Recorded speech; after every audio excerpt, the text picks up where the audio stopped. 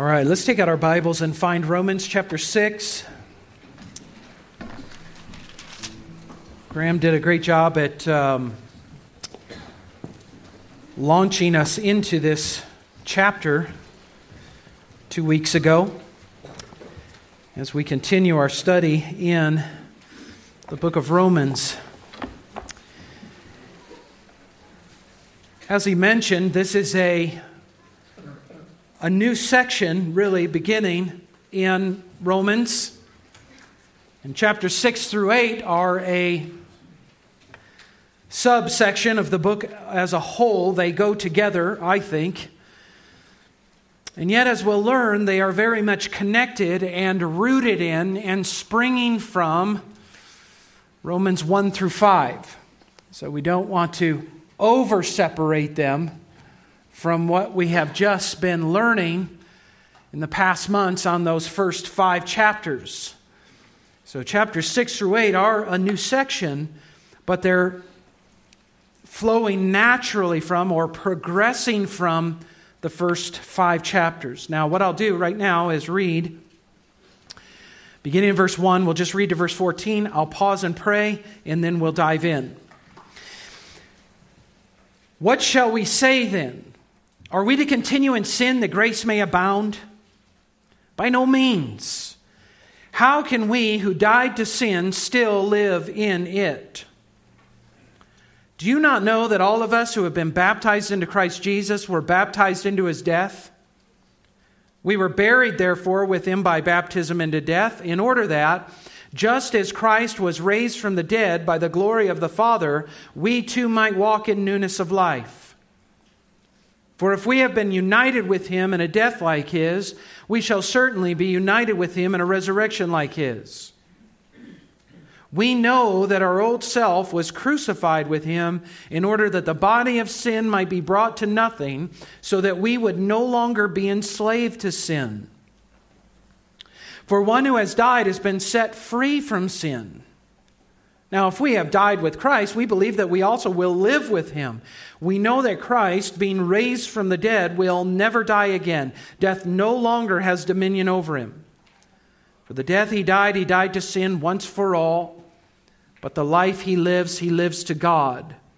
So you also must consider yourselves dead to sin and alive to God in Christ Jesus. Let not sin, therefore, reign in your mortal body to make you obey its passions. Do not present your members to sin as instruments for unrighteousness, but present yourselves to God as those who have been brought from death to life, and your members to God as instruments for righteousness. For sin will have no dominion over you, since you are not under law, but under grace. Let's just pause and ask God's blessing on the word preached. Father, now we know that we are diving into not just a book or a letter or some kind of historic document, but we are diving into your very words. And I am to speak as one who speaks the very oracles of God. And so I pray that you would help me now to do that. That you would gift me in these moments to teach from this passage and to explain and exhort and apply. And I pray for everyone that hears that you would give them ears to hear and eyes to see and hearts to understand what you would want for each one. So we ask this in the name of Jesus. Amen. This is really, believe it or not, a very practical section in Paul's letter.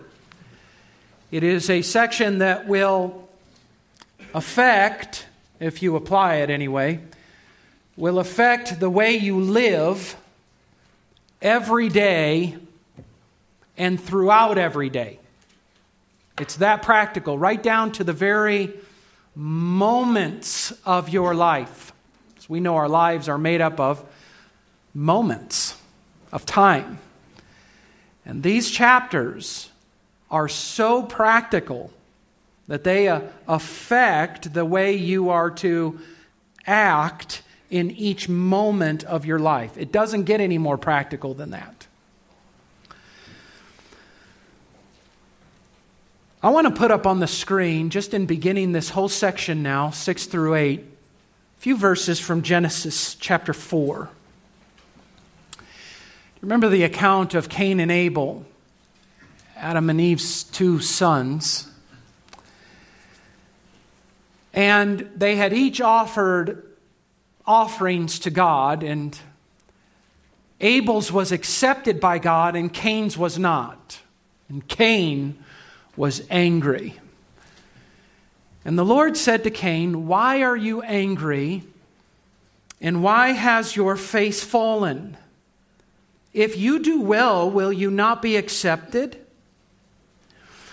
And if you do not do well, sin is crouching at the door. Its desire is contrary to you, but you must rule over it." This is really interesting because these two are the first two, or among the first of the human beings who are brought into the world after the fall of Adam and Eve into sin. And their condition is that there is this thing called sin. And the Lord, as He's talking to Cain, is personifying this sin, really making it seem like an animal, a prowling animal, looking for something to eat, something to devour, and that this sin is crouching, just waiting to pounce upon Cain. And Cain needed to know that now, because they were sinners, that this sin was present and that its desire was to be against Cain and destroy Cain. And so Cain must learn to rule over it. But in chapter 4, verse 8, the very next verse, Cain spoke to Abel his brother, and when they were in the field, Cain rose up against his brother Abel and killed him. And in this picture, you have the danger of sin that is presented to all human beings now in a fallen world as sinners. The very real presence of sin and its power and its dominion and its destroying effects. That from what we see right from the very beginning is sin is nothing to be trifled with and nothing to be taken lightly, but something that God's people must take very seriously. That they must learn to rule or reign over it and not let it rule and reign over them, you see. Sin is deadly and destructive. Verse 23 of Romans 6 says this, "For the wages of sin is death." The very paycheck one receives for sin is that of death, both physical and spiritual. It is deadly and destructive. It has no place in the Christian life to be tolerated. We are not a people who are to become comfortable with it or accepting of it. And we are to be a people, according to Romans 6, who are pursuing holiness and righteousness, the very opposite of sin. And what Paul is teaching in Romans chapter 6 is that fact did not change with the gospel of grace. That grace is in no way some kind of permission slip now to not worry any longer about sin or its dangerousness or its destructiveness, or worry about ruling over it. Grace is not somehow how now the gospel of grace and the gospel of Christ is not somehow now permission to just live in sin. Paul needs to confront and correct that way of thinking right away, because it was a problem then among Christians, and it's a problem now among Christians. They have very serious misconceptions of the very word grace. Romans chapter 6 through 8 then is a progression of thought from where Paul has already been in the first 5 chapters. He's now progressing in his thought, and here's how it's working. In the first 5 chapters, he was talking about justification and our need of righteousness. But now, as he's explained how one is justified by faith alone, apart from works of the law, he's progressing now very naturally into this idea that the fruit of justification in someone's life, like true justification, will be sanctification. And then by the time you get to chapter 8, what you'll see is the progression goes like this: justification to sanctification to finally and fully glorification. That's what we read earlier in 1 John chapter 3, where John says, we don't quite know as the children of God what we're going to be. We have a few concepts here and there of the resurrected body and that, but what glorification finally and fully will be, we do not yet know until we see Jesus, and then we're going to be like Him. See, that's glorification. Anyone who has justification will also have sanctification, and one day will have glorification. So that's why I'm saying there is a transition here in Romans, but we can't make too hard and fast of a transition as though we said, okay, we talked about justification over here. Okay, we're done with that now. Let's move on now to sanctification, as though these two things aren't connected, because they are. Justification, true justification, will result in the pursuit of holiness. This is what Paul is teaching. Now, these 3 terms, let me just pause and explain these terms just for a minute. Justification, sanctification, and glorification. These are biblical terms, meaning they come from the Bible. And friends, this is not the meat of the word necessarily. This is not like the hard stuff. These concepts that we're talking about, justification, sanctification, and glorification, these are basics. These are Christianity 101. This isn't something you learn, 20 years into your Christian experience and say, wow, this is the really deep stuff. These are the basics. As Paul just unfolds the very basic fundamentals of the Christian faith to the Roman church. He goes from justification to sanctification to glorification. These are all things that everyone in here should know. You don't go, oh, well, that's theology and that's really out there. No, this is all biblical language at just a surface reading of the Bible. It's all there. He's used the word over and over again, justification. He uses the word in chapter 6, sanctification. He uses the word in chapter 8, glorification. These are biblical words. These aren't just theological concepts for some seminary professor somewhere to think about and write about. These are things that the Apostle Paul assumed everyone in the church that showed up to Rome would have known or understood or should have known. We say that the Bible is breathed out by God. And what we must assume by that is that God is not in the business of wasting His breath. So what He has said, He wants you to know. And what he has said, he thinks that all of his people can know and should know. Could you define these terms to any degree? Justification, sanctification, and glorification. Okay?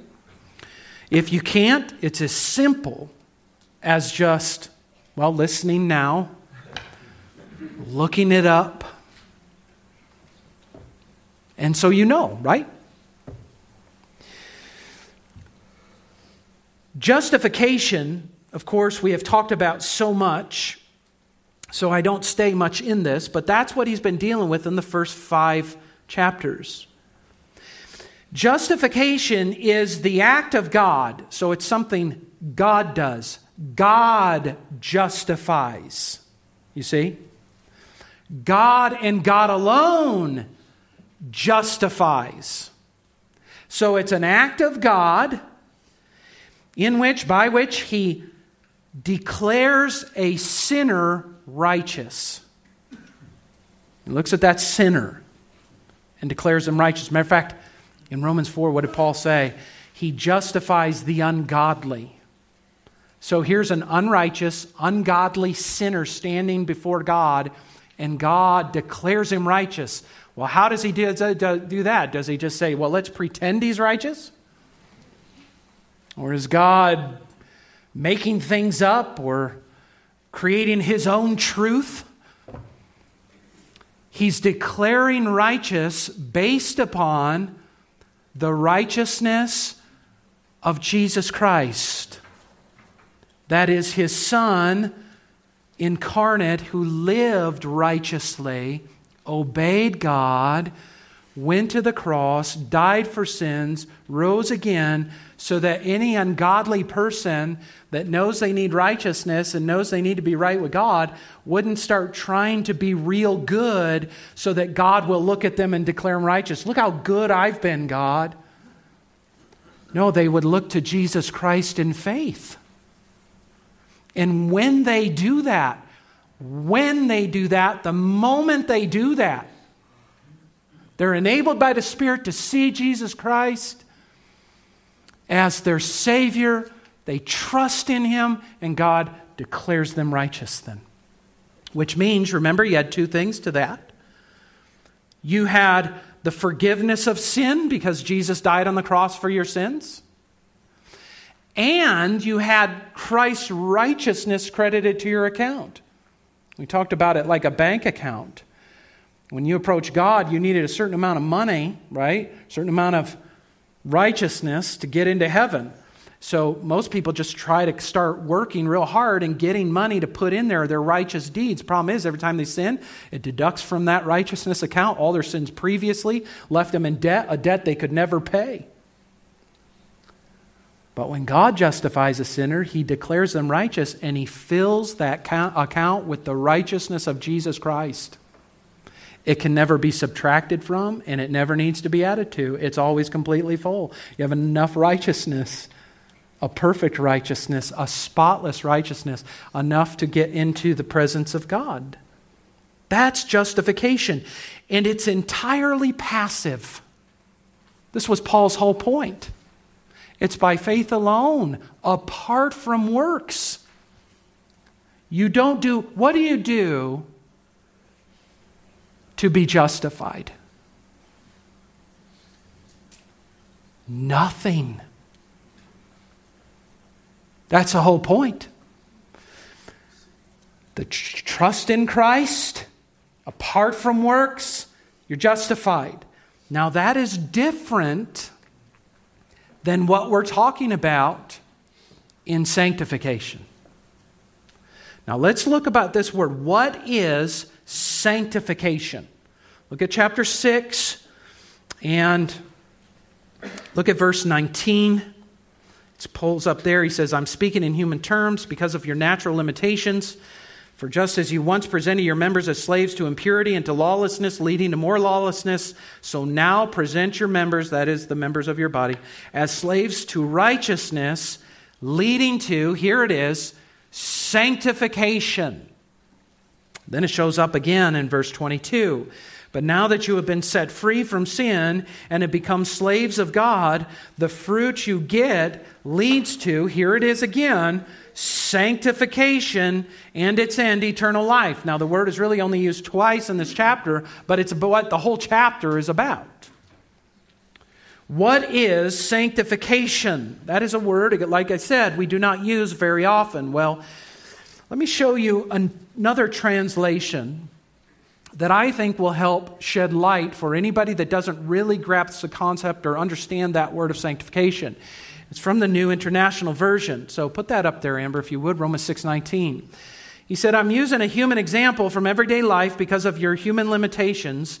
Just as you used to offer yourselves as slaves to impurity and to ever-increasing wickedness, so now offer yourselves as slaves to righteousness, leading to what? Holiness. And they do the same thing in verse 22. The benefit you reap leads to holiness.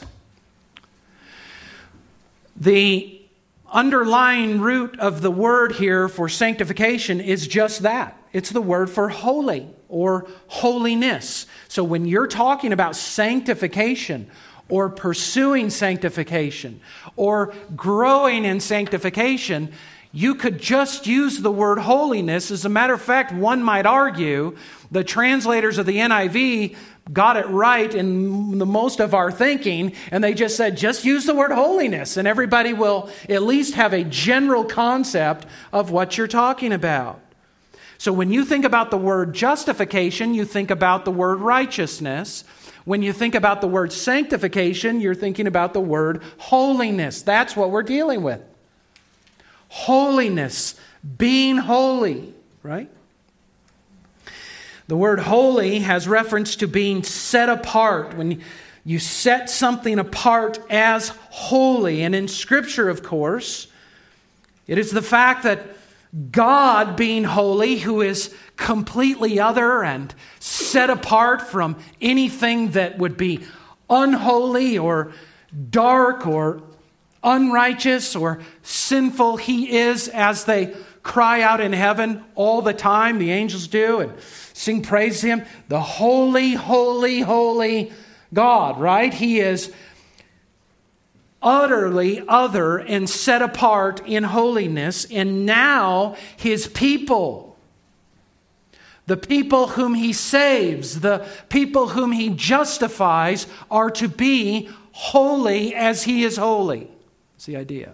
So justification then will lead to the pursuit of holiness. Did you know back in chapter 1 and verse 7, in Paul's introduction, he says, to all those in Rome who are loved by God and called to be saints, or you could say, all those in Rome who are loved by God and called to be holy ones. Because I know even as Eric Junkie in his good devotional yesterday mentioned that for former Catholics, the word saint throws you off because you were taught that only certain members of the community of the body of Christ would achieve this sainthood status by who they were or what they did, and now you would call them saints. And this happens in the Roman Catholic tradition and the Orthodox traditions and others. They have certain Christians who, wow, they achieved this status of sainthood, and so we refer to them as saints. But friends, clearly Paul had in mind everybody in Rome who was in that right standing with God through faith are holy ones, positionally set apart as holy people, holy unto the Lord. We are holy ones. And what Romans 6 then is showing us is that as these holy ones set apart by God, we are to grow and progress and pursue daily, momentary, practical holiness in our lives. We've been declared righteous. Now we are to live righteously. We have become holy people by God. Now we are to live holy lives. So, justification is a one-time act, once for all. Sanctification is clearly a process. And the reason I say clearly a process is because of those verses we read, verse 19 and verse 22, where as you're learning to obey, and as you're learning more and more to say no to sin and yes to God, it leads to more. It leads to holiness in your life, you see. So a key understanding of, if you don't get any, if you're going to zone out or have zoned out, zone into this for a minute, and we'll talk more about it in the next message. But if you're going to pursue holiness this week, it's as simple as this. You're pursuing obedience to God. Whereas you used to disobey, now obey. And as you do that, you grow in your daily, momentary, practical holiness. This is how sanctification is a process. And it takes time, and it's a process because we don't obey God fully overnight, do we? We don't learn to obey overnight. Isn't it interesting that Jesus said, now go teach my disciples to obey me? Like we have to be taught and trained to obey. So it's a process. But it is a process we are to be pursuing, and it is the direct result of true justification. There have been some people in church history and in church present who so want to focus on justification that they never want to talk about sanctification or personal holiness or its necessity. They don't want to talk about obedience. They only want to think about justification. And that is problematic. That's not the way Paul thinks, is it? We see it right here, right? He doesn't think just in terms of justification. He could have written a whole letter about justification. But when he wants to lay out the fullness of the gospel, one of the effects of a true believer in the gospel is sanctification. That's what he's trying to show. Some people view sanctification and holiness and obedience as nice, but not really necessary. I mean, it's nice if you've got it, and they certainly admire some people who have it.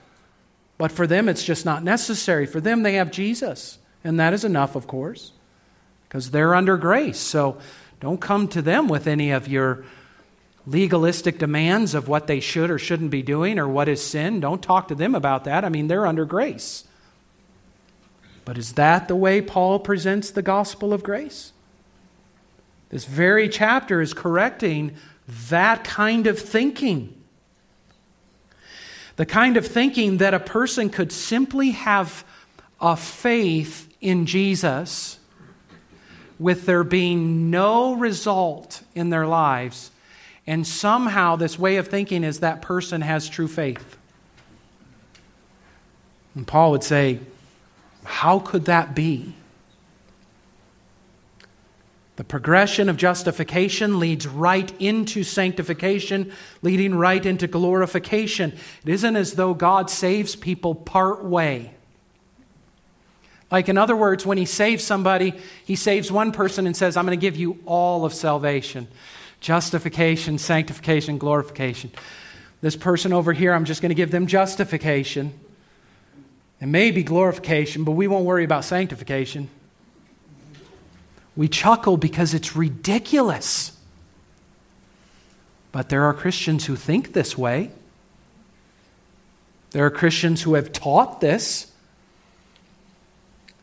And I fear that in their well-intentioned teaching, I'm sure, have granted an unfounded assurance of salvation to many, many people who were not saved.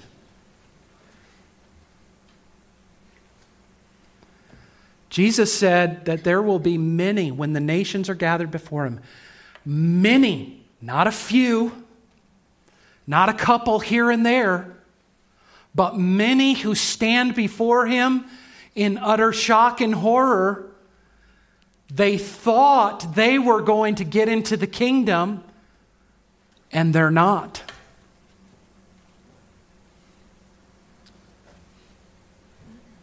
One of the reasons I love 1 John is because he concludes it like this. In chapter 5, he says, "I've written these things so that you may know." Which means you have to go back and read what he said. And honestly now, ask the question, the evidences of salvation and justification, do I see them in my own heart and life? Just the things that I read this morning, right? Very simply, it's not even confusing language or hard to understand. He says anyone who makes a practice of sinning, that is their life, their walk, is one of just rebellion against God and doing what they want to do. That person is not to think or be told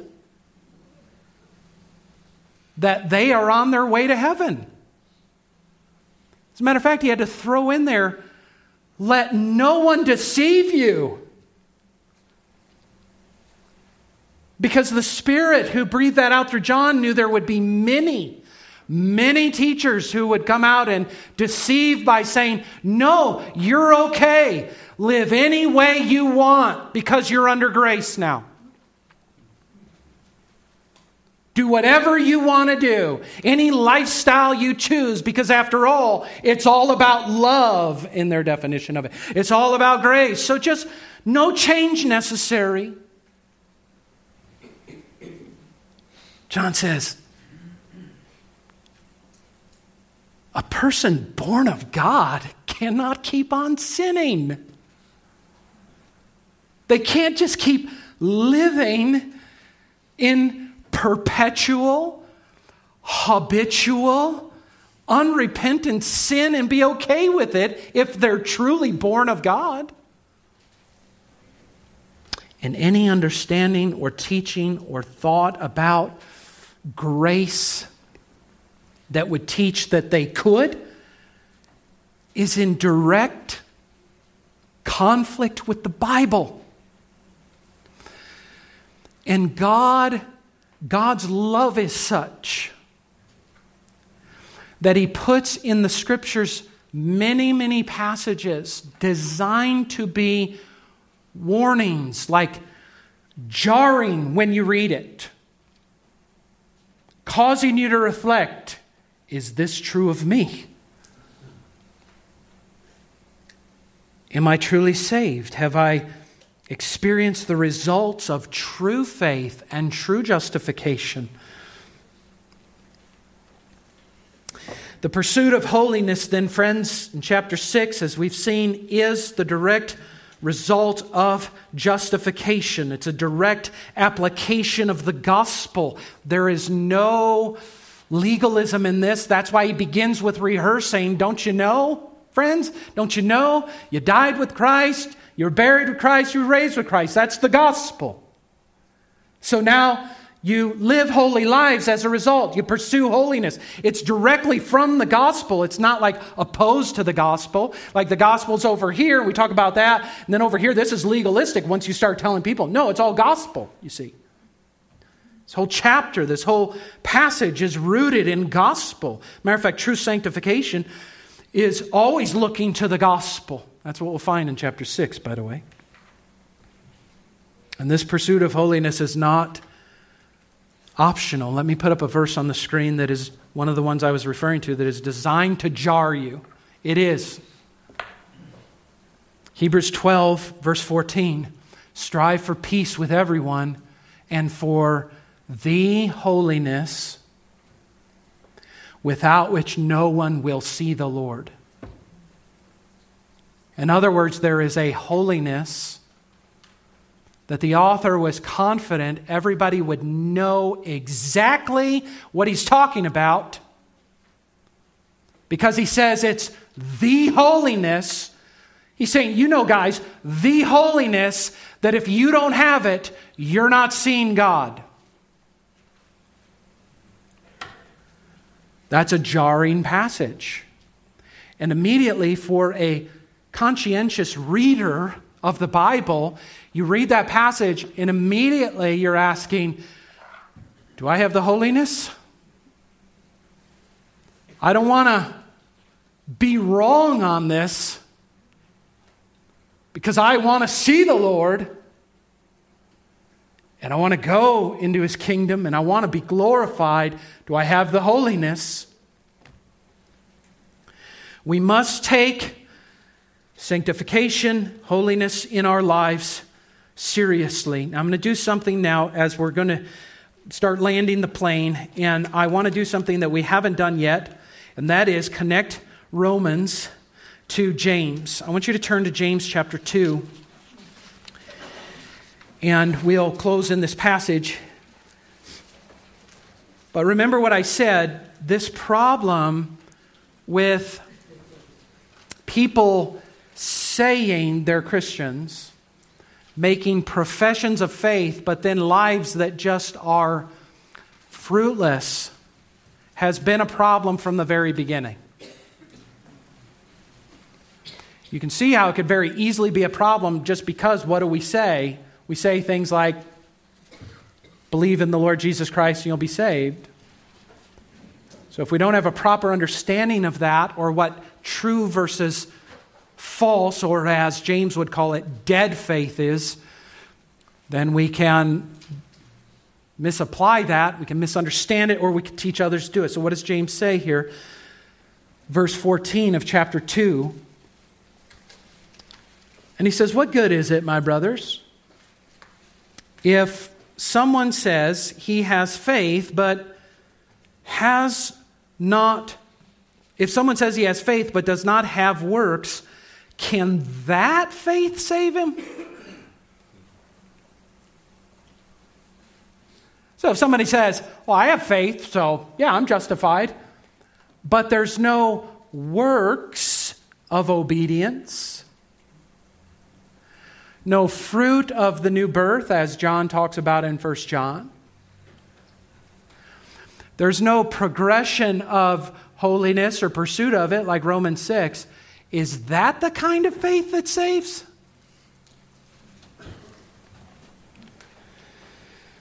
You look down at verse 17. So also faith by itself, if it does not have works, is dead.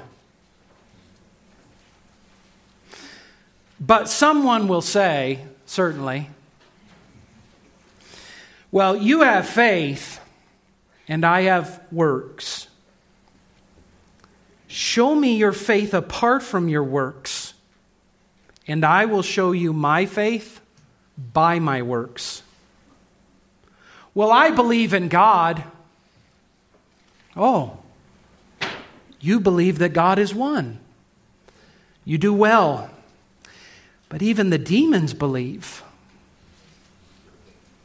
They shudder.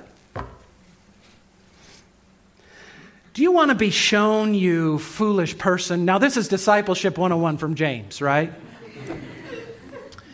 You want to be shown, you foolish person, that faith apart from works is useless? Was not Abraham, our father, justified by works when he offered up his son Isaac on the altar?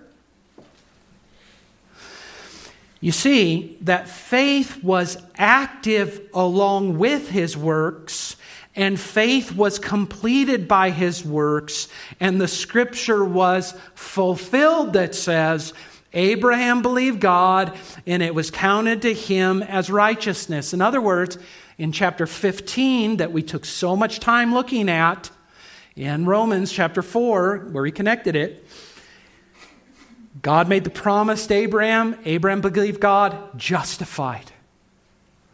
A handful of chapters later, Isaac, the promised son, had been born, and the Lord tested Abraham. And he said, I want you to take your son, your only son Isaac, and I want you to sacrifice him. And the very next verse says that Abraham, essentially this, gathered everything he needed and went to go sacrifice Isaac. He obeyed. And what James is saying is, when he obeyed, it justified his justification. It showed that this is one who has true, saving faith. Look at the results. That's what James is saying. He obeys. He does what God says, even when what God commanded him to do in our minds is abhorrent. And yet he steps out to obey God, and he was justified by his works. In other words, you can't have a saving faith that does not result in saving works. Justification leads right into sanctification, and then sanctification leads to glorification. Without that middle one, a person pursuing holiness now, without that growing in godliness and holiness, no one without that should have any anticipation that they're going to have glorification. Let me just close by saying this. And a lot of this stems out of my own personal experience as a child in church making a profession of faith at 8 years old. We need to be very careful with assuring children of salvation based upon a prayer they pray or something they say. Because there are too many sad examples, and I was one of them, of children who say something when they're a child. They pray a prayer as a child. And then over time it shows that that was dead faith because there's no works. There's no result of justification. The reason we got to be careful with assuring is because, for one, assurance isn't our job. It's the role of the Holy Spirit. And we don't know what that young, impressionable child is believing, trusting in. I grew up hearing about hell. No, I didn't want to go to hell. But I had no concepts, no inner concepts of my own sin, depravity, and need of salvation. So we must be careful with that. We're going to have to pick up where we left off next week. Let's pray. Father, thank you for being honest with us and clear with us. I pray for everyone in this room who truly knows you, that it would be well with their soul this morning. And for those who don't know you, Lord, we pray that you would rock their world and strike terror into their hearts so that they would turn to Jesus and find true life through true faith in Him. We ask this in His name. Amen.